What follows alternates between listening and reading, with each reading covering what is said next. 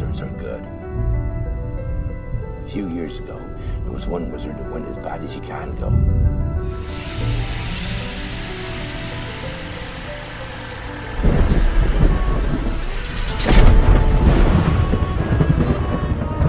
Harry, be safe.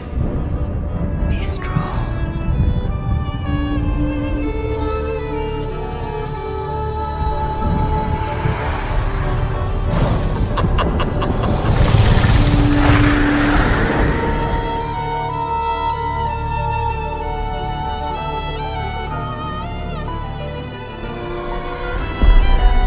He killed my parents, didn't he? Killed my parents.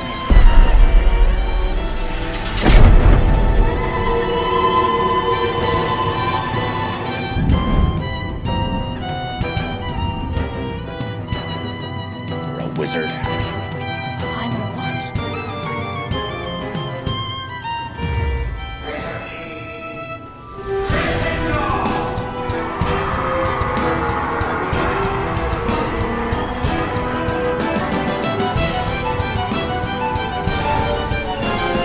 Do you know, sir, that And I know I just met the most dangerous dark wizard of all time. Once there was a young man. I can speak to snakes too. No. His name, Whisper. Tom Riddle. In the end, their greatest weapon Voldemort's raising an army that I want to fight. is you. The prophecy said neither one can live while the other one survives. It means one of us is going to have to kill the other in the end. We can expect great things from you. Yes. Only I can live forever. Can you only split the soul once? For instance, 7. 7. There is no good and evil. Horcrux. There is only power. Those too weak to seek it. You're a fool, Harry Potter. And you will lose everything. Find out where he is. We can end this.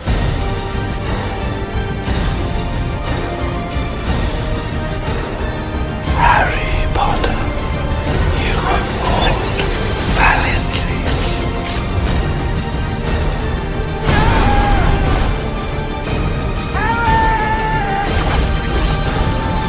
You did destroy each Horcrux. One destroys one. Welcome, everybody, to this week's episode of Nerd Talkalypse, where nerd enthusiasts such as us come together with a common goal to geek out and preach nerdism in yesterday's and today's nerd culture, featuring your hosts, Lane Stipe and DJ Penhollow. This is Nerd Talkalypse.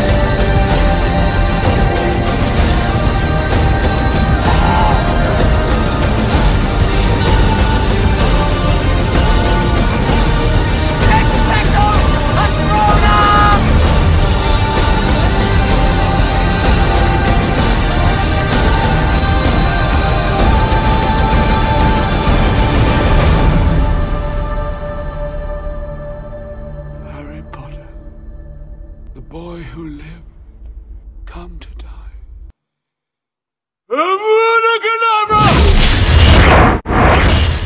Hello, nerd enthusiasts, and thanks for joining us for this week's episode of Nerd Talkalypse. My name is Lane, And I'm Deej. and as always, we're geeking out weekly with our listeners about our favorite nerd topics. From Marvel and DC, specializing in the CW's Flash, Arrow, Legends of Tomorrow, and Supergirl.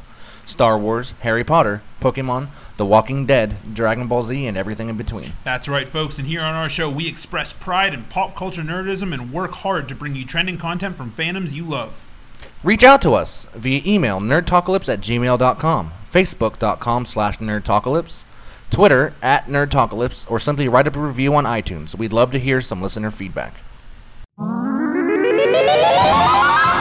It's time for the latest in nerd news with Nerd Talkalypse.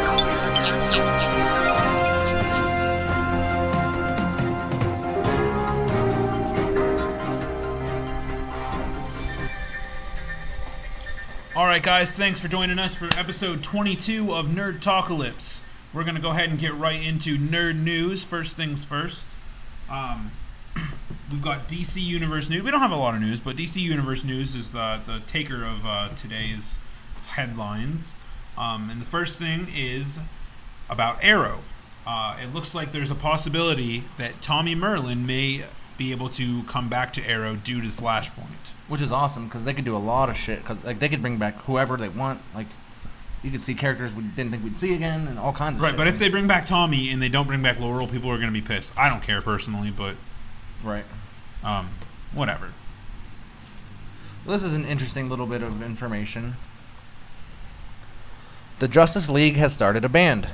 Earlier today, Justice League director Zack Snyder shared a behind-the-scenes shot of Jason Momoa playing his guitar on set while dressed in his Aquaman costume. Now, Momoa has shared his own behind-the-scenes snaps of himself jamming with his co-stars Ezra Miller and Gal Gadot. Is that how exactly? Gal Gadot, yeah. Gal Gadot, in his roomy trailer. Miller, who plays the Flash in the film, is an accomplished musician, providing vocals, drums, and keyboards for his hipster band, Sons of an Illustrious Father.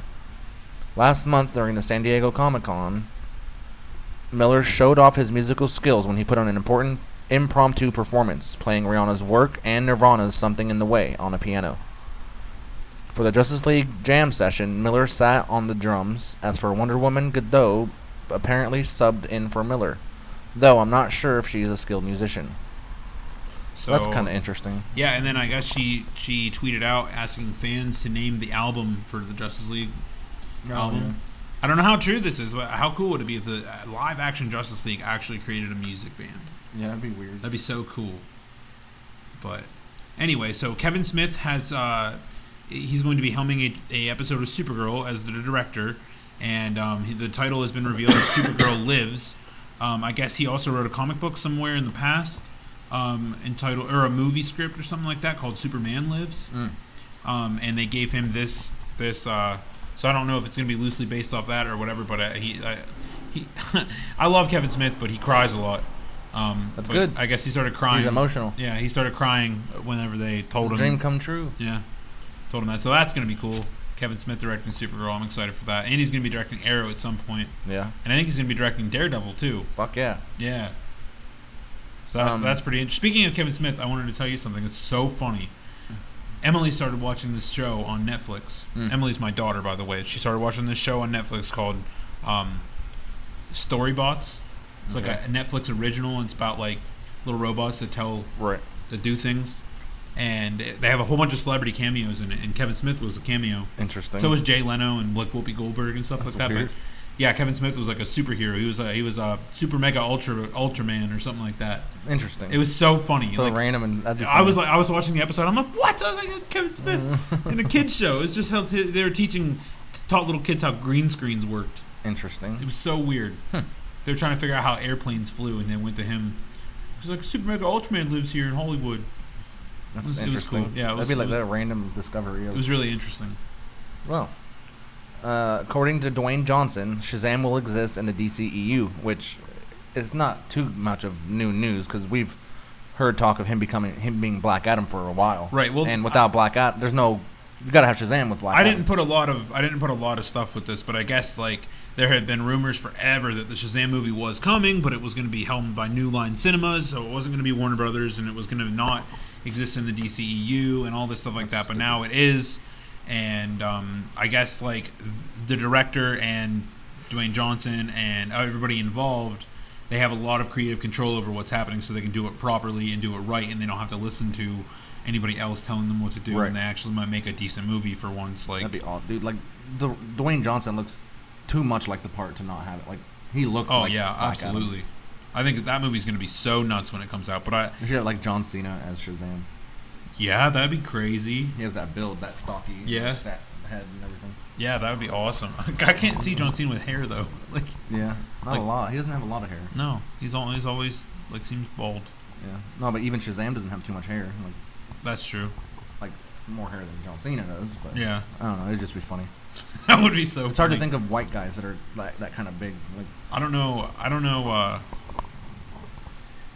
if I can see that. I think it would take me out of the movie too much. You'd have to, yeah, because you just think that's John Cena. Yeah, like that's just it's too funny. I won't be able to take it seriously. Instead of saying Shazam, he says John Cena. And then I don't know, man. I couldn't take it. They have to have somebody really buff to play Shazam. Exactly. Because he's fucking huge. Yeah, because like he'd have to be a very white counterpart to Rock, because him and Shazam and Black Adam are about the same size of person. Yeah. But I don't know who. Yeah, right. I really don't, unless Goldberg. The only people I can think of are wrestlers because they're big. Like, yeah. It'd be hard. It's hard to decide. I don't know. You wouldn't want to see a skinny Shazam either. Like that'd be weird. Right. Yeah, I don't know. That's like that new Superman they got. Skinny Superman. On Supergirl.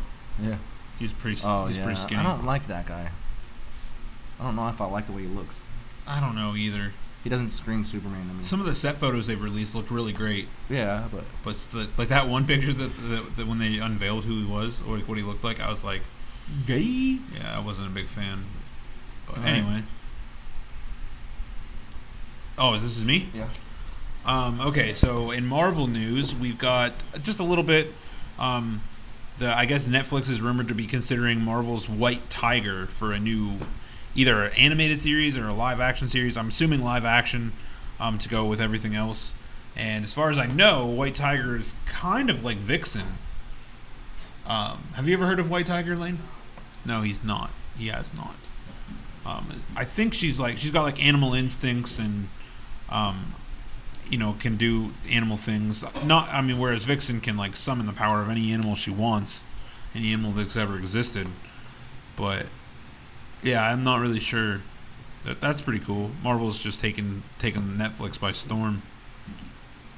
And then the last bit of news we have is, I guess, the actor Kenny Baker, he was a small little man who played inside R2-D2 all those years. He passed away yesterday. What's that? He was 81. Yeah. 81 years old. He brought us all that joy from R2-D2 and everything you've ever seen R2-D2, and he's been inside that little can doing stuff. So that's pretty cool. And then we got this other thing that happened, and it's so funny. It's Kylo Ren. Somebody made Kylo Ren watch the new Rogue One trailer, which was super badass, by the way. That trailer was so dope. And somebody, I don't know how they did it, some genius made a video of Kylo Ren watching that, and it's hysterical. And I'm actually going to add the clip to this podcast because it's pretty funny. But definitely check that out, and I'm going to put that in right now.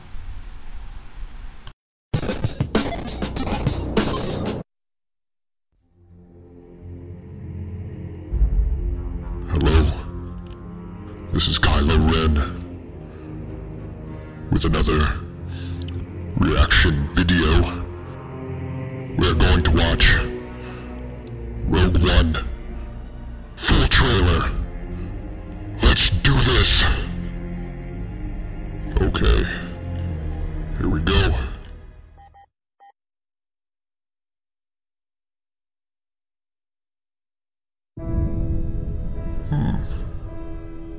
Looks good. The world is coming undone. Ah, Saw Gerrera, a man to be reckoned with. Many tried, and they failed. I look forward to seeing him die. Can you be trusted without your shackles? Can you be trusted with this many blue neon displays? Rebel scum. Okay, yeah, that is what power looks like. Angles and spheres and windows. You're really doing this? I want to help. Who is this person anyway? She doesn't look Bothan. Was it Bothan's? Or was that the second Death Star? Bothan. Bothan. As the Force wills it. Oh, yeah. One man and his stick against lasers. Where can I find a stick? I'd be unstoppable. Here we go. This is it. This is what it's all about. I cannot wait to finish what those guys started. That's right. Shoot them all in the back. Well, it's Magic Stick Man. The tides have turned. Hello? He means well.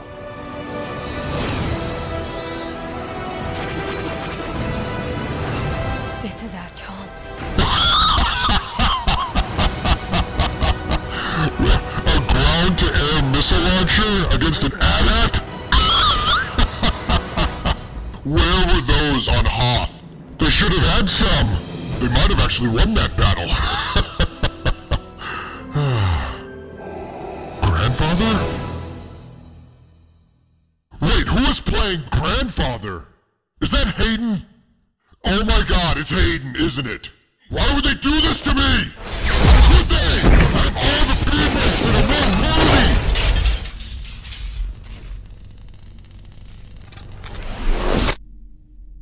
I can't wait for this movie. Alright guys, and that was the clip of Kylo Ren reacting to Star Wars Rogue One trailer. It's hysterical. I think that is so funny. But this episode of Nerd Talkalypse is the episode, it's our special on Harry Potter and the Cursed Child.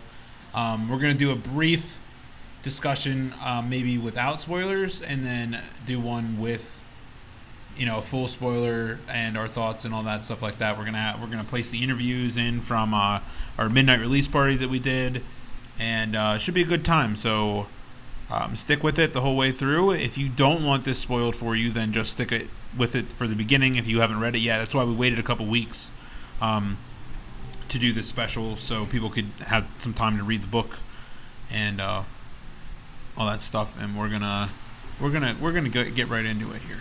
Okay, so Harry Potter and the Cursed Child is a two-part West End stage play by Jack Thorne, based on an original story by Thorne himself, J.K. Rowling, and John Tiffany. Previews of the stage play began at the Palace Theatre in London on June 7th of 2016 and was scheduled to officially premiere on July 30th. The rehearsal script, not a novelization of the play, was released on the 31st of July and became the eighth story in the set of the Harry Potter universe. The story is set 19 years after the events of Harry Potter and the Deathly Hallows and follows Harry Potter, now a Ministry of Magic employee, and his younger son, Albus Severus Potter. So the premise of the story is the official synopsis. Well, I have a different summary right here. Okay, go ahead. This is a little overall summary real quick.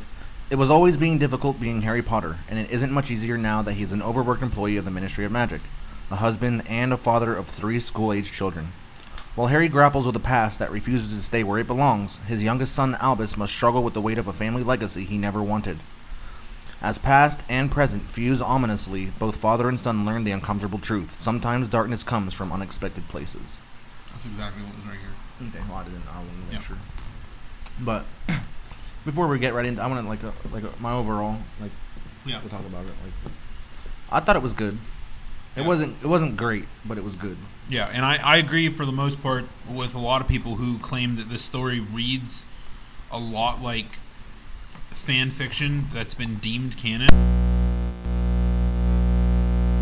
Actually write it. Right. She just approved it, I guess. Now, until it comes out to a point where J.K. Rowling says what she wrote in this book, like what her parts were, easier to these things. Fiction. Anybody who's writing anything, if the guy who wrote the first Avengers book, you know what I mean, whether he had it mapped out or not, technically it is fan fiction. If he's a fan of his own work, he's writing more stuff of it. I mean, that's one way of looking at it. Yeah. But it's been deemed canon by Rowling herself, and I mean, there's just a lot of dissimilarities to me, though. Like, a lot of it doesn't fit, in my opinion. Just like more or less the actions of the people. Like the way Harry acts in this book is not how I would expect him to act. Right. No, I agree completely. Like, he acts weird. Like, he does. We'll get into that in a little bit. Yeah, in the spoiler section. Now, I mean, I don't expect we'll go too awful deep into it because there's everybody's going to interpret this book completely different. Yeah, but we're going to give our interpretation, and then you can either agree, not agree, and whatever. Like, right. Now, I mean, and the overall story of it, I thought was good.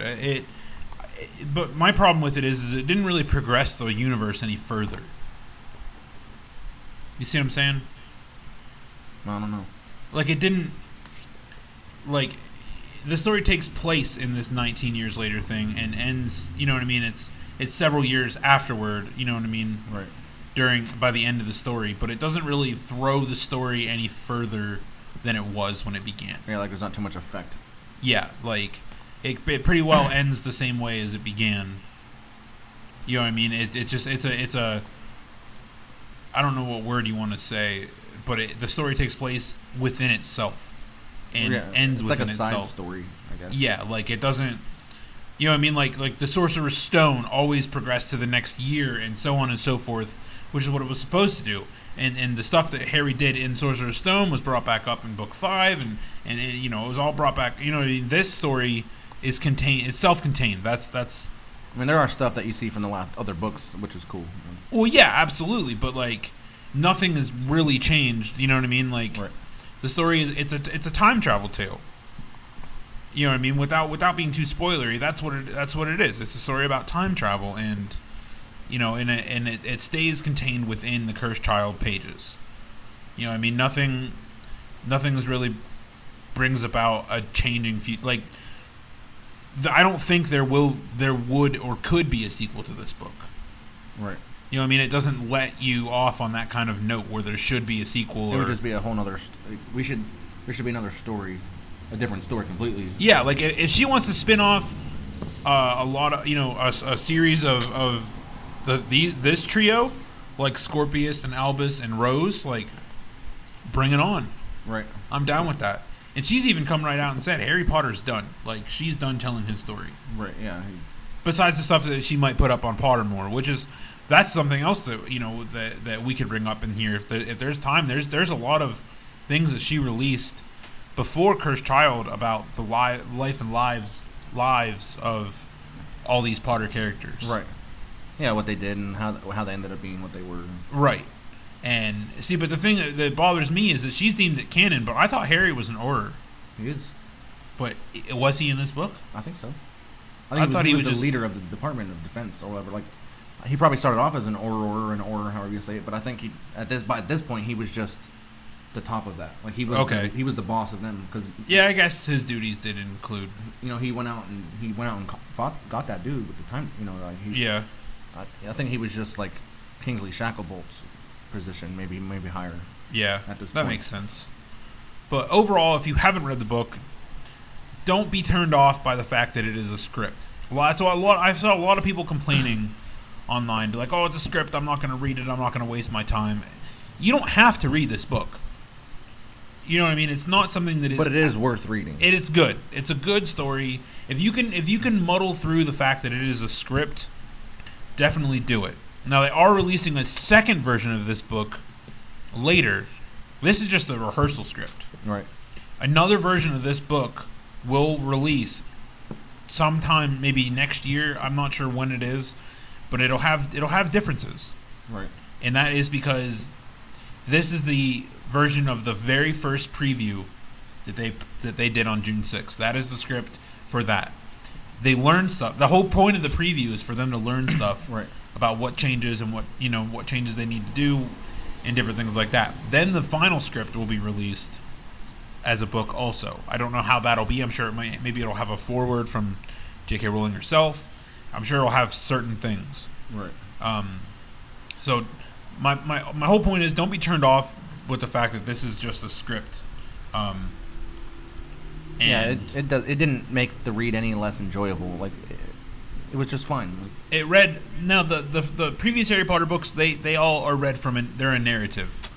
Yeah, but even so, the way I look at it was like if you're reading it, it'll be like something said Ron or something said Hermione or scowled Goyle. You know, instead of saying who it was afterwards, they just say who's talking beforehand. So instead of saying said Hermione, they just say Hermione and then what she said. Right, and then there's stage directions in between each action that indicate what's happening around them. So like it's really not bad. Now you get immersed enough. Yeah, it's not bad at all. Now I have a problem with how fast this book progresses. Yeah, but it's a play. But it makes sense. You know what I mean? It is a play. Like you have to keep telling yourself this is a play and that's just how it is. Now Warner Brothers has acquired the trademark rights for Harry Potter and the Cursed Child, and it is of movie level trademark. Now, I don't think it's going to be film. I don't think these actors, I don't think Daniel Radcliffe or Emma Watson or Rupert Grint are going to come back. Harry always said he would reprise his role, yeah. But I don't think that that's what they're going to do. I think that Warner Brothers is going to go to West End in London and film the play. Right. And release that as a DVD, maybe with the final script It'd version. Be a lot cheaper. Yeah. Because the people that have seen the play have said it's great. Like, you have to watch, it has to be watched rather than the thing. But the people who are super desperate to get the story and will never make it out to Broadway or will never make it out to West End, London, have the opportunity by reading this book to get that story. And that's what's important. That was what was important to me. I just wanted to know what happened. So it didn't bother me that it was a script. And I happily place it next to my other books as part of the collection. That's fine. I'm down with it. So I'm not too bothered by it. But definitely go check it out. If you have a problem spending money on it because it's not a novel, then borrow it from somebody. Borrow it from the library. Do something. Or spoil it for yourself online. All you need to know is what the story is. They have the entire thing up on Wikipedia if you want to know what happens. It's all right here. Tells you everything that happens in Act 1 and Act 2. Yeah, but still, that's not enough. Like, you gotta get the... Oh, sorry, Act 3 and 4 also. It's still a story. Like, it's still... Oh, definitely. I'm saying if you have a problem with reading it the way that you need to read it, you know what I mean, or the way that it's portrayed in the book, then there are plenty of places to do it online that you can still get the story and still know what happened. But I'm sure that this is much like Cliff Notes, where it's not going to tell you everything. Right, all the details of what happened. But worth checking out. Let's say out of 5. I don't know. I'd give it a 3 out of 5. I was gonna say pretty well the same thing. Maybe 3.5. I liked it. Like I said, the best way I can say it was good, but it wasn't great. Like, yeah, it wasn't spectacular. No, I didn't have the same feeling after I read all the other 7 books. I can read it and feel absolutely. I love it. Mm-hmm. Even today, I've read them so many times, but this one, it was good. I'll read it again someday, but it was good. Yeah, I mean, I'm not disappointed with it, but I'm not over enthused either. Well, everything that happens in the book is so. I mean, I remember a lot of it. I'm not gonna forget about what happened. Like, no. And once I start seeing it. But and a lot of the story is like really like wow. Like, if you're telling somebody this that's never heard of this before, they're gonna be like, wow, what the hell? Like, are you kidding me? Like, this actually happened? And, it's insanity. But anyway, so that's our spoiler-free review. We're gonna dive deep into all 4 acts here. We're gonna talk about everything. I feel like yours is different than mine. My act 1 thing starts off like.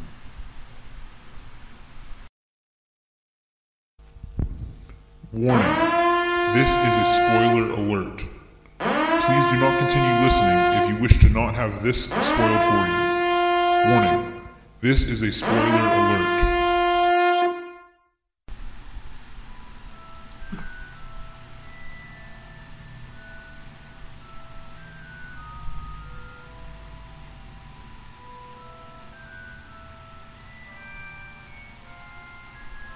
Alright, we're going to get right into it. We're going to start at Part 1, Act 1. I'm going to go ahead and read off a little summary we got here. Now, the play begins on platform 9 3/4 and picks up where Harry Potter and Deathly Hallows left off. And that means at the end of the actual book, when Harry was full grown and had his children on the platform. During the epilogue. With a few modifications. Now, there's some, I think what they mean by that is, when it reads a little differently than it did, just because at the end it was just, she was just closing it up, but there's going to be a little bit more dialogue than we saw in that last book. Well, and don't forget that they also didn't talk about Teddy Lupin at all. Yeah, that's weird. I didn't even think about that. They didn't even mention him once. It's just kind of messed up because Harry was... Yeah, that's weird.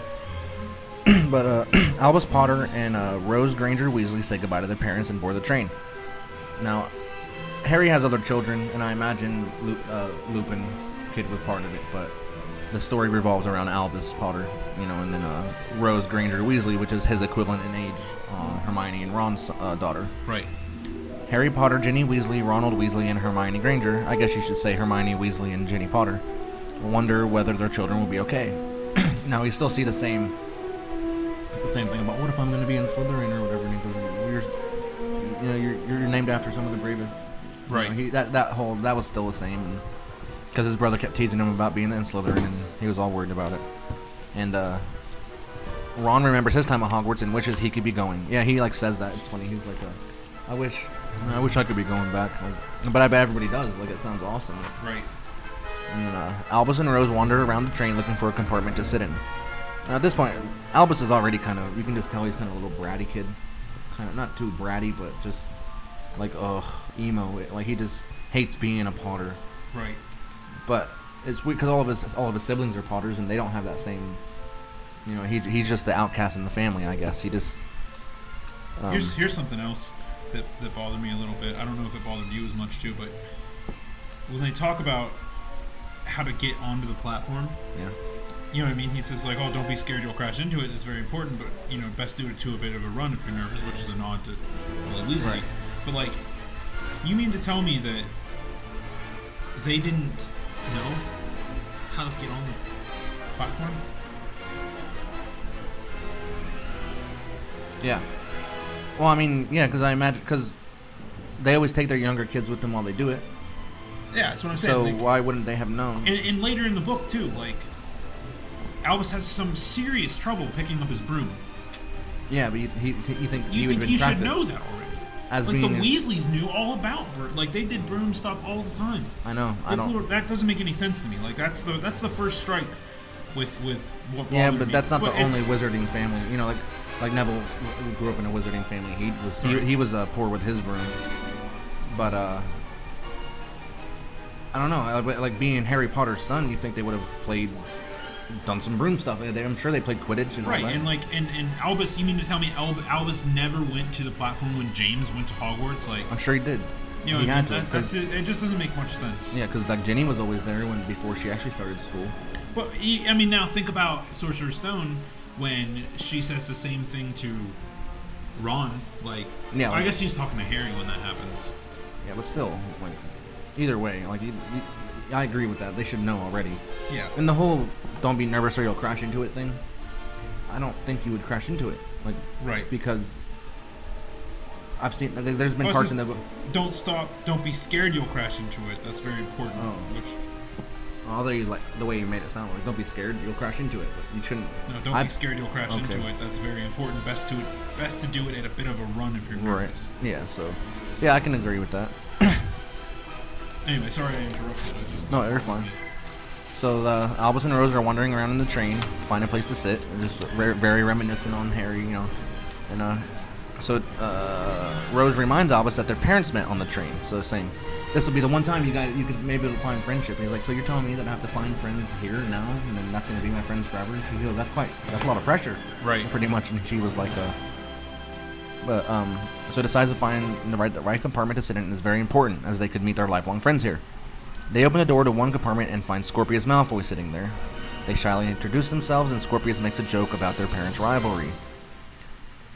Albus and Scorpius get along very well, like immediately. Like, yeah. Like, well, they walk in, and then like he's like, "Oh, I know who you are," like, and you know, and then like they kind of think they know who Scorpius is. It's very like he must resemble Draco quite a bit, and Rose immediately turned off by the fact, no, I don't want anything to do with this Malfoy. But then she's like, let's go find somewhere else. Albus is like, no, I think I'm gonna go ahead and stay. Right. Which is cool. I like that. They get along very well. Rose leaves to look for another compartment. Albus stays, and the two kids become friends, sharing stories and sweets on the journey to Hogwarts. Very reminiscent of Ron and Harry. Yeah. Doing the same thing, because I don't believe Hermione didn't know them.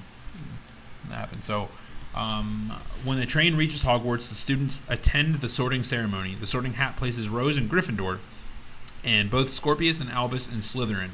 So Albus's fears were coming true almost immediately. Which, like, in the book, you can imagine, like, if we saw this in the movie or something, it would just have sent a ripple through the school. Like, yeah, because people are expecting a Potter to be in Gryffindor. And I think they even, and it says Albus sits next to Scorpius at their table. Unfortunately, Albus is mocked by the other students for being a Potter and in Slytherin. He does not have a natural gift for magic and struggles with his first flying lesson, which is, to my point, he should know already. Where the other children call him the Slytherin Squib.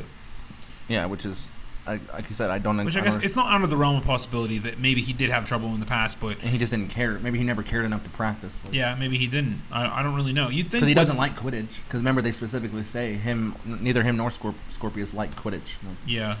He's a pretty angsty little child, but like, yeah, I would imagine that James would want to be flying around all over the place. James may have been. Albus just must not have cared at all.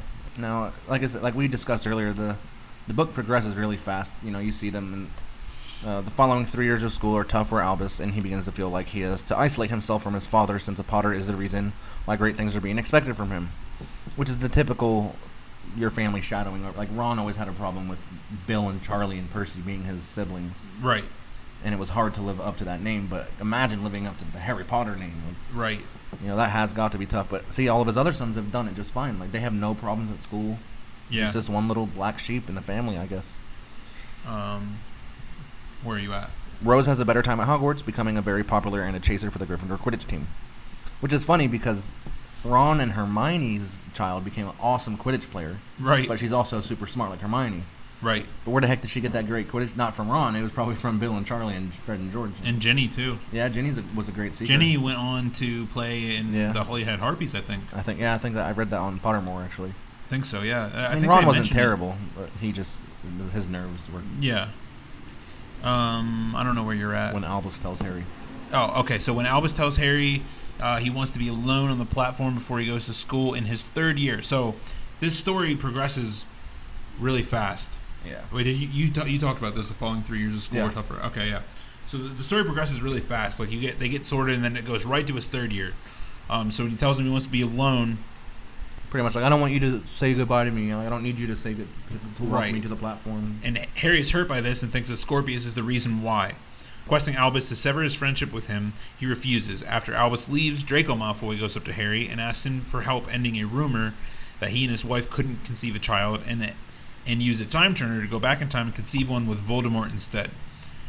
Harry says he cannot do that, and then they part ways. So this part in the book is when Lane called me. The very first night we got the book, he called me. He was like, "Dude, did you just hear that?" Yeah. He's like, "Did you just read page 18?" I was like, "Yeah."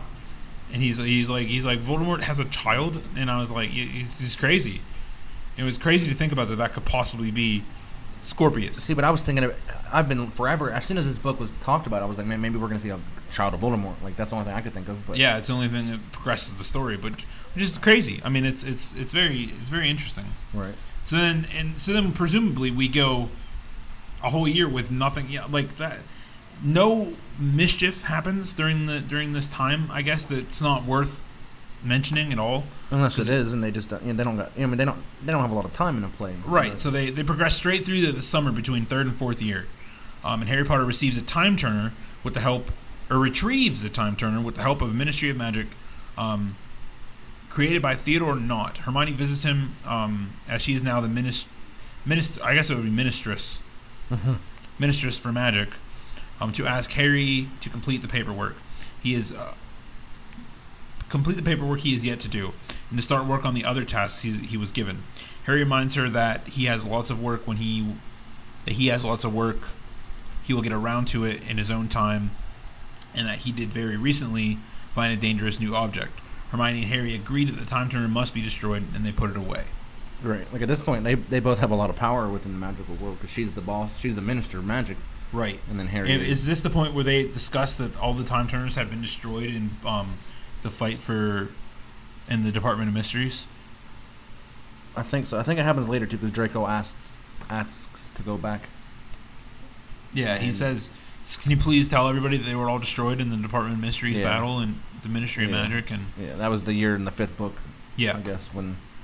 But apparently, Theodore Nott, which is a presumed Death Eater, I think, or he's some evil dude or something, and he was just causing mayhem. Who knows what kind of mayhem he would have caused with that time turner? You know, he could have done anything. But Harry took it upon himself and went and got it. So instead of destroying it right away, they put it away somewhere, which you can already tell that's going to just cause problems. But a few months later, Almost Diggory turns up at Harry's home and asks to use a time turner to go back in time and save Cedric. Almost went around to the house from his care home when Harry kept rescheduling the meeting Almost kept arranging. So pretty much, apparently Harry is hard to get a meeting with. Maybe Harry was dodging him.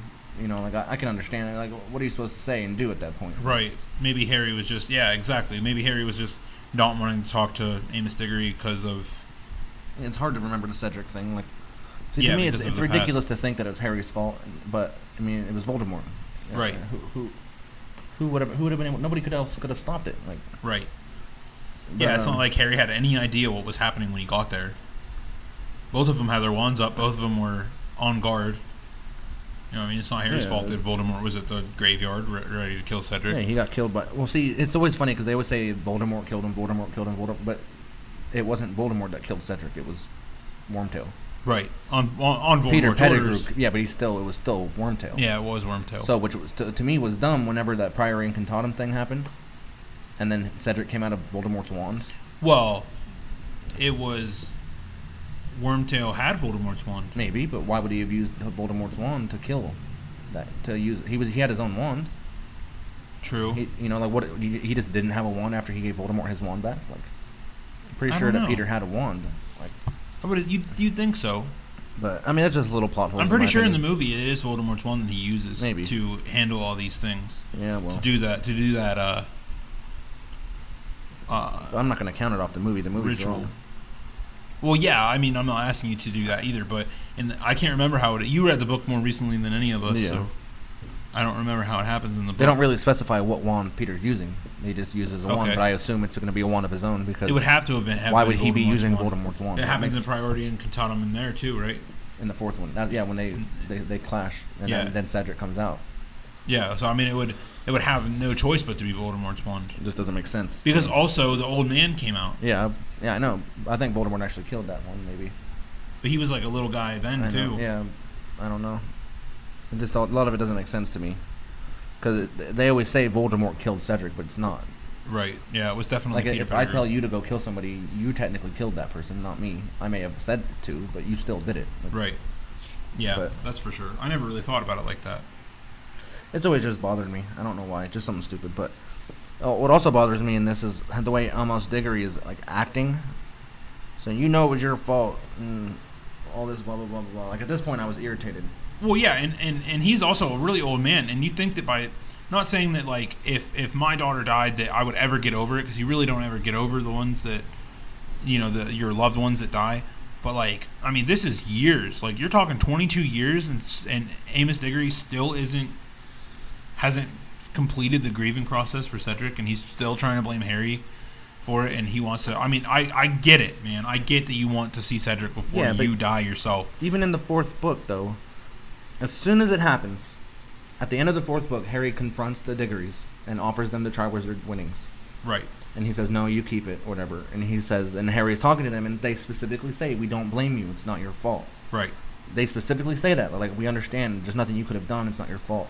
Right. But all of a sudden, now he's acting like it's completely Harry's fault. Like, right. How can you forget? I can't comprehend that. See, and these are the things you can trump up to being like Rowling never would have done that. Yeah, precisely. See now, and before we continue, I'd like to say that she has come out and said that not only did she not like using time turners in book 3 and learned her lesson from writing about time travel, but she also was not a fan of writing the Goblet of Fire and how it turned out in the end. She said it was the only book she ever had that was on that had a due date.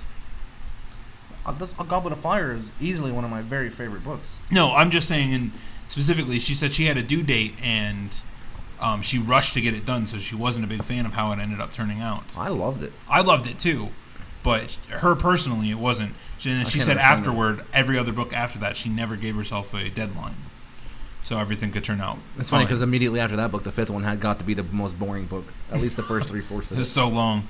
But the funny thing is about all that is that she hated using a time turner, and she didn't like Goblet of Fire that much. This book centers around both of those things. Yeah. So maybe she's trying to make up for some things. Like maybe that's why. Maybe those two guys are like, oh, she didn't like this, she didn't like this. Maybe we'll write a story about it. Maybe make it good. Like maybe she'll really enjoy it. Maybe that's why she'll sit down and be like, okay, this is canon now. Like I'm gonna have to read it off of there because. Oh, it's fine. But yeah. So Amos shows up and he's complaining and saying, "Oh, I want you to go back in time and save my son." All this and that, and Albus is secretly listening to the conversation, like up on the stairs, until he notices the girl who goes up to him. She says her name is Delphi and claims to be the niece and carer of Amos. She apologizes for her uncle, who calls Harry cold before he shouts for Delphi to help him return home. Like they have an immediate connection. It seems like she like Delphi and Albus. Yeah, absolutely. Yeah. Like she's quite a bit older. Yeah, and I'm not sure if in the book, but I had immediately just assumed her last name was also Diggory. Yeah, because she said her. Yeah, because it's her niece, their niece. So I think she even said Delphi Diggory. Yeah, she just kind of. It's weird. She's very. She kind of reminded me of Tonks. Yeah, a little bit. Like the way that she. Yeah, just uppity and ready for action. So then the day before the children return to school for fourth year, Harry goes to speak to Albus alone in the hope of trying to get him to see the light and change his behavior. At this point, Albus is like he's so against Harry. He hates being a son and all this stuff like that. He gives Albus the blanket that Harry was wrapped in when he was brought to the Dursleys. Harry had found it when Petunia Dursley died sometime before. Yeah, actually, he said in the book, Dudley actually sent it to him. Yeah, he had gotten it from Dudley, saying that Petunia would have wanted him to have it. She kept it this whole time. So. Right.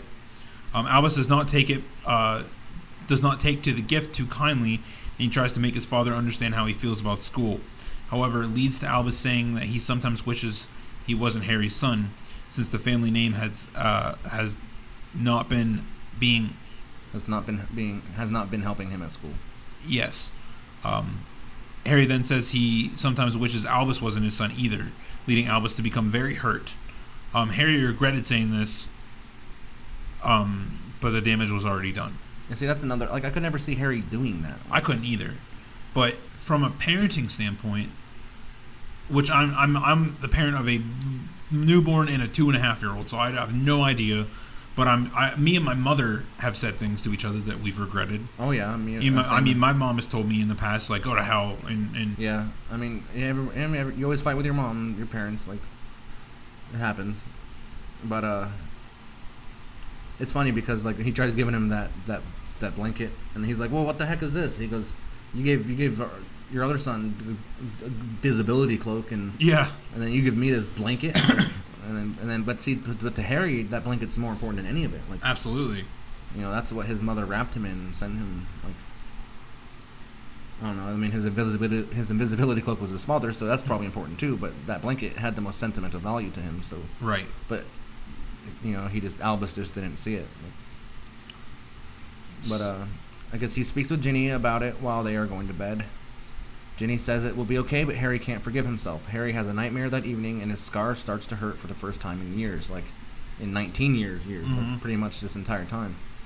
The next day, Albus is still very hurt by it, as he gets in the train for the fourth year at Hogwarts. He's thinking about getting the Time Turner and returning to the past to save Cedric. Like, he concocts this ridiculous plan. He's like, oh, we should do it. Like, he wanted to help Amos really bad. Like, yeah, he wants to prove himself to Harry and to everybody else that he can do something and change something that was important. Right. But Rose tries to befriend him again since they had grown apart since they started Hogwarts, so she tried to reconnect until she admits her parents asked her to, which makes Albus want nothing to do with her. However, Rose does confirm the existence of the Time Turner. So like Lane said, they do concoct this plan. They decide that they're going to do it. Albus finds Scorpius, and they come up with this ridiculous plan. Let's see. When he finds Scorpius, it is evident to them that neither of them had a good summer. Albus tells him what his father said along with what Amos wanted, while Scorpius tells him about the death of his mother that summer. So this is... We didn't mention it, but she had been growing sick throughout the years. Yeah, this is Draco's wife. Her name was Astoria. And yeah, she had been getting really ill over time, and they talk about it on the platform before they go to school every year. And I guess she had died that summer. They decide to leave the train and find the Time Turner instead of going to Hogwarts.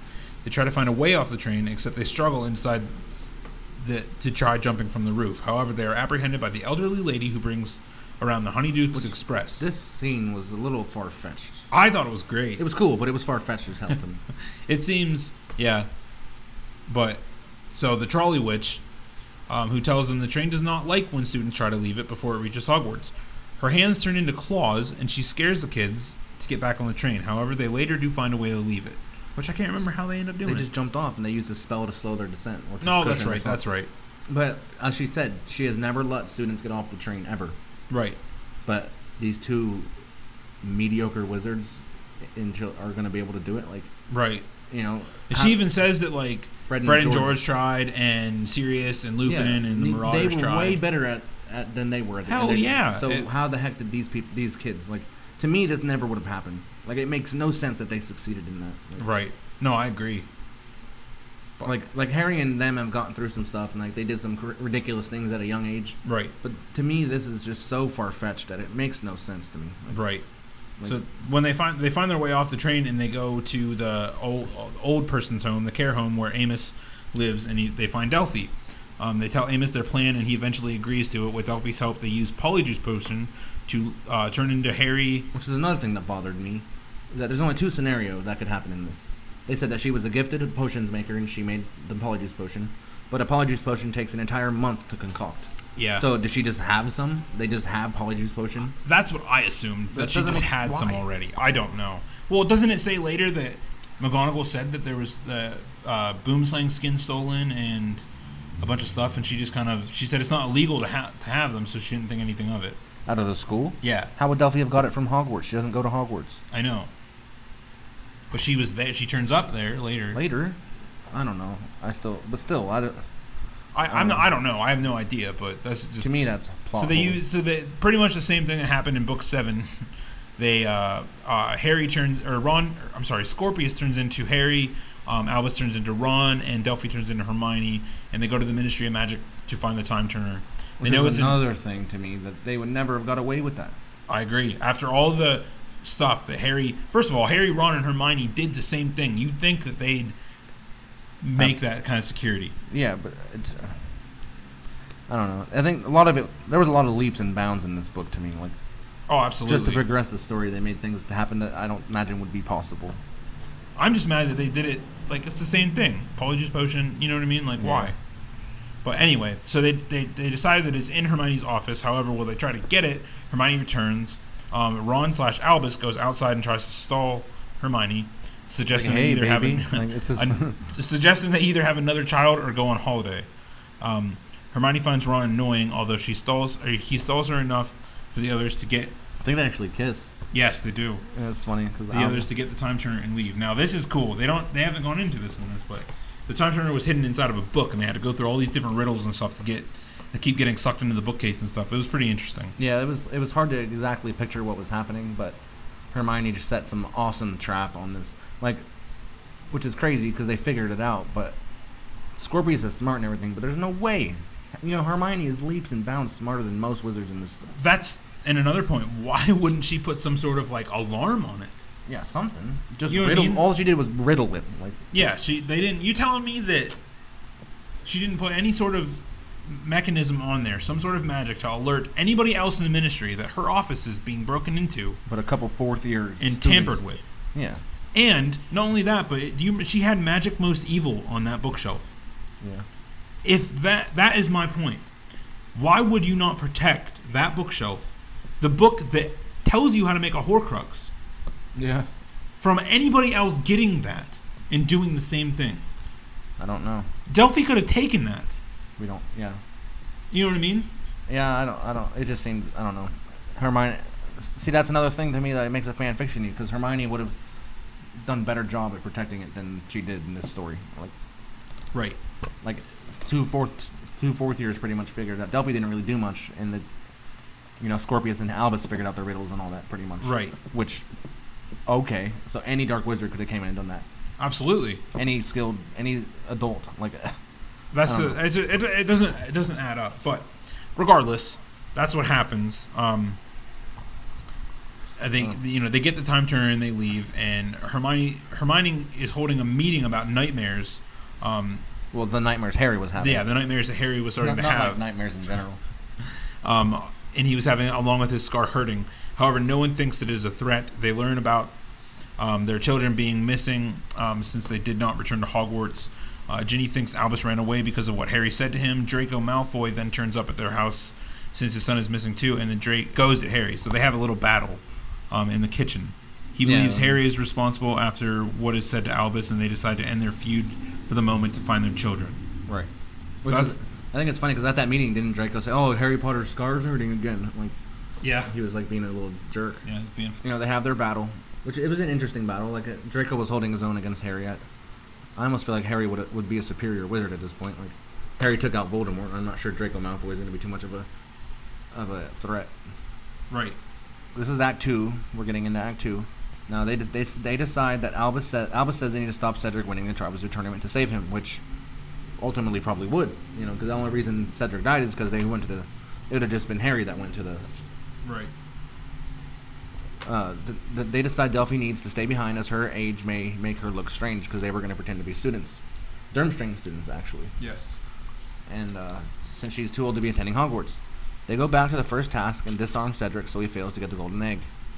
So he used Expelliarmus on Cedric. Yeah, which is weird. So you mean to tell me that Ludo Bagman didn't say like he says, "Oh, Cedric's been disarmed." Like, who disarmed him? Yeah, really. Like they didn't have any. They didn't. It was, nobody in the crowd was like, "What the hell?" Like, who disarmed Cedric? Like that I would have immediately stopped the entire thing. It would have felt like foul play. Yeah, exactly. Then immediately after that, Scorpius notices the Time Turner shaking and knows something is wrong. They were then returned to the present when Albus ending up injured. Like, I guess it just that Time Turner can go. I guess it had other limitations. Like, it had less limitations than some of the other ones, but it also had it was so powerful that you could only be for a certain amount of time, I guess. Or right. Well, it was something about it. It was like a homemade Time Turner. Right? Yeah. It was like a prototype. Yeah. Where are you at? Meanwhile, Harry has a dream. Okay, so yeah. Meanwhile, Harry has a dream which reveals Albus and Scorpius are in the Forbidden Forest. As he, Ron, and Ginny search, what's that book? They meet up with the Centaur Bane, who is just not even as he was just as helpful as he was in the past. He tells them that a dark cloud haunts Albus, and they find the children in the forest after they return from the past, and Albus is brought to Hogwarts Hospital Wing. While Albus sleeps, Harry talks to the portrait of Albus Dumbledore, who tells him to see Albus as who he is and believes Harry has put an unfair high expectations on Albus. So whenever Albus... Go ahead. So there's the other thing, back to his dream real quick. It's just... it was kind of cool seeing Petunia again. You get to hear... Oh, yeah, I forgot about that. And then, but then his dreams always end with Voldemort saying, Harry Potter. So that's what's freaking him out, because he's actually hearing Voldemort talking. So... Yeah, like I said, he sees Bane, and he says there's a dark cloud that's haunting Albus. They find the children in the forest after they return from the past, and Albus is brought to Hogwarts Hospital Wing. While Albus sleeps, Harry talks to a portrait of Albus Dumbledore, which was awesome. That would be so cool to see. And he tells him to see Albus for who he is. He believes Harry has put unfair high expectations upon Albus.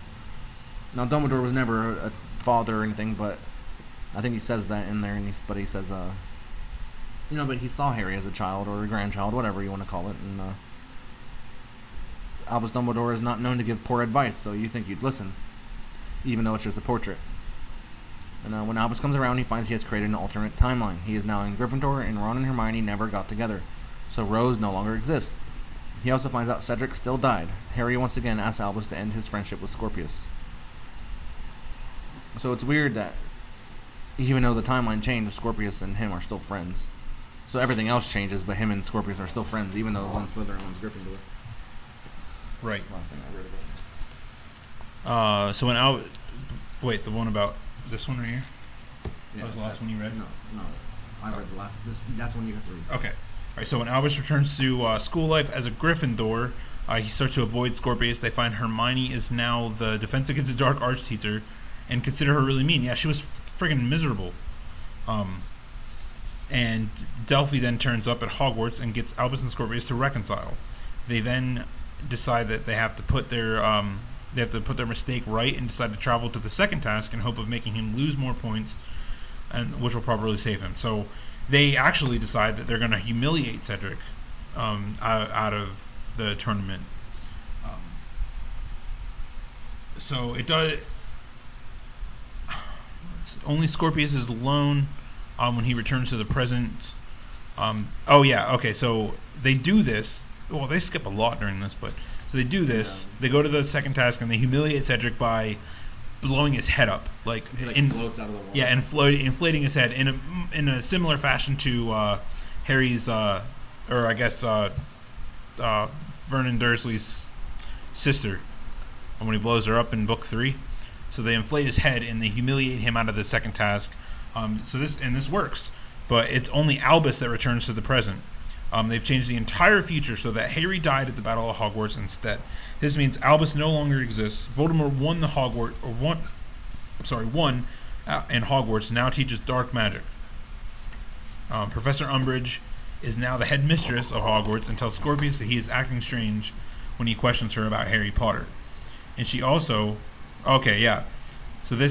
also says it's Voldemort Day, and this is the end of the task, or the end of part 2. Yeah, or Act 2, beginning of part 2. A little bit. There's some also other uncharacteristic things that Harry does, I think, before this. But when he tells McGonagall that he wants them to stop being friends, and he tells her, "I will bring the weight of the Ministry down on you." Like, he being treats a jerk. McGonagall really badly. He comes down on her tough. He's like, "You never had kids," and he's being so mean to McGonagall that I could not see him doing it. Like, I couldn't see him acting like that. Yeah, it was pretty bad. But I mean, you can almost. You almost feel like you want to give him the benefit of the doubt because his kid is missing, but still, that's a little bit over the top for Harry. Harry was a good guy. Like, I don't. See, but we never known Harry Potter about how he was with kids, like as a parent. Yeah, but still, he would never talk to McGonagall like that. I completely agree. I think he was way too harsh on her, but and she was just completely taken aback by this, which is understandable. Yeah, they did skip a lot of stuff. Like there's so much stuff that they're skipping in this summary, but it'd be impossible. It'd be at some point we'd just be reading you the book, which we shouldn't. We're just trying to go over it and give you the basis. But Umbridge wonders why Scorpius is so acting different. This is Act 3. She tells him it's Voldemort Day and that he is a model pure-blood student. And when they part the ways, she says, "For Voldemort and Valor," while putting her hand on their heart and wrist together. So this is what would have happened at the end of the 4th book. If Voldemort would have came to power, Harry probably died. Harry would have died Harry either then or no. In the Battle of Hogwarts, Harry died. Is that what happened? Yeah. Okay, I couldn't remember. Harry didn't die at the end of the cemetery still. No. But he did die during the battle. So sorry, during this 5 minutes or whatever it was, we had a little bit of technical difficulties and there was nothing but feedback and cuts. So let it pick up where it leaves off, and that'll be that. Yeah, it's going to be a little choppy, and it's not going to make a lot of sense, but it's okay. You'll get the drift. The night that Harry's parents died. What the heck is this? A good 2 minutes of nothing. It's weird. So Harry, Ginny, and Draco find their children. Find out their children have gone missing again and that they were last sighted with Delphi. They also find out that Amos sent the children owls to go talk to him. Amos denies sending the owls, although when they mention his niece Delphi, Amos says he really does not have a niece. They go through Delphi's room and find out she believes that she is the daughter of Lord Voldemort. However, since they don't know where the children went, they can only wait until they find more clues. Yeah, this is where they go to Delphi's room and find a new prophecy on the wall. If you can find that, that'd be awesome. This is Act 3. Where are they at this point? Act 5. Oh. I'm talking about the new prophecy that Delphi found, that Delphi had. I can't remember what it was. So Albus and Scorpius find out they have traveled to October 30th, 1981, the day before James and Lily Potter were murdered. Okay, the day before. They think Delphi wants to kill Harry herself, so the spell doesn't rebound on Voldemort. They go to Godric's Hollow and find James and Lily and Harry. They decide that they need to tell everyone in the future what is happening, and they use Harry's blanket to write a message. So that was interesting, because Harry said he always wanted to be with his blanket on the night on Hallows Eve, which is the night before his parents died. Oh, that plan was genius. Yeah, it was really cool. So they burned some letters into it to let their parents know where in time they are. So it works, and Harry and Ginny decipher the message, gather Hermione, Ron, and Draco, and try to find a way to help. Draco tells them his parents have had a secret time turner far more advanced than the prototype their children had. So how convenient. You know what I mean? That Draco had one. What? A time turner that... Right. That wasn't a prototype, like... It was impossible to find exactly what. Yeah, I know, but it was a real, it was a real working time turner and all that good stuff. So, let's see. So they go back in time to find their children. Ginny realizes Delphi only means to stop Voldemort going into the house and killing the Potters. So the downfall never happens. She thinks Delphi believes Voldemort could love her, so they decide to make Harry look like Voldemort and apprehend her the next day. This is where Hermione transfigures Harry to look like Voldemort. Yeah, which apparently did a great job because. Yeah, because he was really intimidating. So this works for a moment. Delphi pleads with Voldemort / Harry to accept her, revealing that she is the daughter of Voldemort and Bellatrix Lestrange, born at the Malfoy Manor before the Battle of Hogwarts. Harry pretends to accept her, although the spell making him look like Voldemort fades, and she gets upset. Delphi and Harry duel until his friends and Albus help him. Delphi is stopped and says she's only wanted to know her father. Harry tells her he understands how it feels to have no parents, but they cannot change the past. So this battle was crazy. It took place in a church right across the street from where Harry grew up. I guess she was more powerful than Harry could handle. Yeah. Because she must have been. And it says, then the real Voldemort arrives and kills the Potters, and Delphi tries to call him. Hermione and Draco stop her. Harry decides to stay and watch his parents die, and hope that it will bring closure. And absolutely. Just imagine, this would be hard. See Hagrid appear, and he picks up Harry and goes to the Dursleys, which is funny because they don't mention seeing Sirius, because you would have seen Sirius at this point, and he would have had the motorcycle and given it to Hagrid. I thought he did that before. No, it was here. Oh, okay. He met Hagrid here at the rubble at the site. Yeah. And then he's like, fine, you can take. He's like, 'cause they give him to me, Hagrid. I'm his godfather. And Hagrid's like, no, I got orders from Dumbledore. And then he's like, at least take my motorbike. Like, right. And then that's when he went to go attack Peter immediately. Right. Hagrid then appears, and then they return to the present, where Delphi is sent to Azkaban. Albus and Scorpius return to Hogwarts, where Rose is now too. Scorpius asks Rose out, and while she turns him down, she allows him to kiss her on the cheek. Albus and Harry then visit Cedric's grave, and Harry visits every year to say sorry, where they finally repair their broken relationship. Harry and Albus, that is. Right, at Cedric's grave. That's cool. So, what is this? Behind the scenes. There was no. I mean, that was just like a brief summary of the book. I mean, we don't want to give away too much if you haven't still read it, and if you and if you have read it and you're listening this far, you know enough to fill it in yourself. So right, absolutely. So, like I said, that was short of us. We didn't want to read that. We couldn't read the entire book to you, so we had to go with a brief. Some stuff was left out, but ultimately, like, my feelings of it are the same. Like, I didn't like the way Harry was acting towards McGonagall, and then. It's funny because when they went back in time when Hermione was the teacher, she was kind of a jerk. Hermione, yeah. And then I'm gonna try to look up the prophecy from Delphi. Can't find it.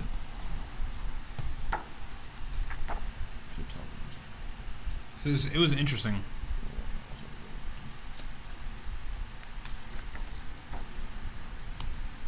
It was before they were at the church, right? Yeah, it was like during the when they. Because that Wikipedia page is wrong. Because this is Act 4. Act 4 is when they're at the church. Where were they seeing it at? Where did they see the prophecy? In the room.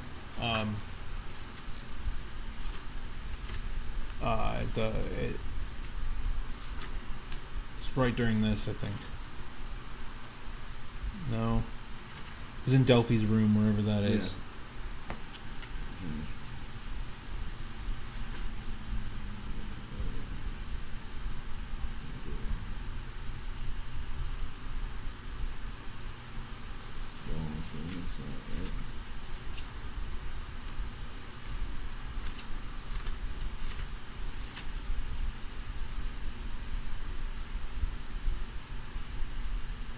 Now, to justify the way Amos Diggory was acting, like I said, at first I was irritated the way he was acting, but Delphi had used a Confundus charm on him. Oh yeah, that's to cause him to act differently than he was, which was fine.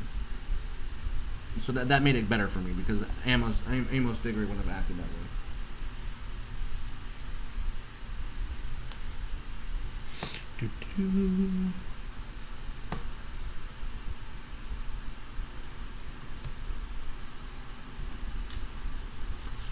Another thing, all this time Harry believed that he had lost his powers. No, not his powers, but his dark powers from Voldemort. Yeah. But all of a sudden now he's been able to use Parseltongue and stuff like that. So oh yeah. I wonder if it had to do with the fact that Delphi was just around him or something. I don't know.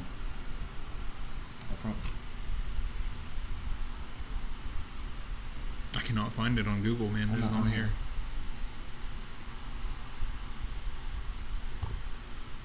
I don't think it says this. It doesn't actually say this prophecy. It does in the book. It says something about sparing the spare when the spare of spared. And then written in fluorescent paint, a prophecy. Oh, and Ron says, when spares are spared, when time is turned, when unseen children murder their fathers, then will the Dark Lord return. The Dark Lord return. That's the prophecy. Yeah, so this is Delphi's prophecy that she somehow attained from, I'm assuming, Professor Trelawney, but that was just interesting. So, when the children murder their fathers, who would have had to kill their father? I have no idea. And then it shows that her own writing too is, I will rebirth the dark. I will bring my father back. Voldemort had a daughter. But, yeah. To Bellatrix, that's crazy. That would have had to have happened in like book 5, the end of book 5. No, because they said that she got pregnant. She had the baby right before the Battle of Hogwarts. Yeah, so 9 months prior to that. Wonder if that would have been maybe the end of book 6. She would have had to have been a few months pregnant by the time when they were at the Malfoy Manor. Yeah. And then they got away. She would have had a baby between then and, you know, the battle. Yeah. Because Delphi said that she was with Rodolphus Lestrange. Because Molly Weasley had killed Bellatrix in that battle. Right. It's weird that she wanted. Why wouldn't she want to see Bellatrix? I don't know. Well, because it's Voldemort. Oh yeah, I mean Voldemort is Voldemort. But yeah, so. Yeah, so that's how it is. It was a good read. Definitely a good read. I liked it. Definitely had a good time at the midnight release party. We're gonna add all those interviews. Fun. We had a lot of interviews and a lot of good time. I'm gonna add those in here at the end of this. You guys can hear them, and a lot of them. They were young girls, young boys. It's also going to be the interviews aren't about this book specifically because it was before the book came out. Right. So it's just going to be their take on Harry Potter and whatever. So what Harry Potter means to them and stuff like that. It was good that these people they were very excited to talk about it. Oh, absolutely. And we had our wand raffle and. It was good. It was a great success. So. Oh yeah. But yeah, so that concludes our discussion on Harry Potter and the Cursed Child. I'm going to put those things here at the end, and then we'll be back next week with another episode. Yeah, enjoy the episode and enjoy the interviews. Thank you. All right, so first things first. I'm going to do her first real quick. Okay. So what does Harry Potter mean to you overall? Well, I learned it from my friend Allison, and like 2 years after that, I started to read them. But then at the half of the 5th book, I stopped because for some reason I wasn't very comfortable with reading them. So I just decided to stop reading it, but know a lot about it, so everybody would tell me. So it means a lot, but I didn't really get in the books a lot. Right. Now, have you seen the movies?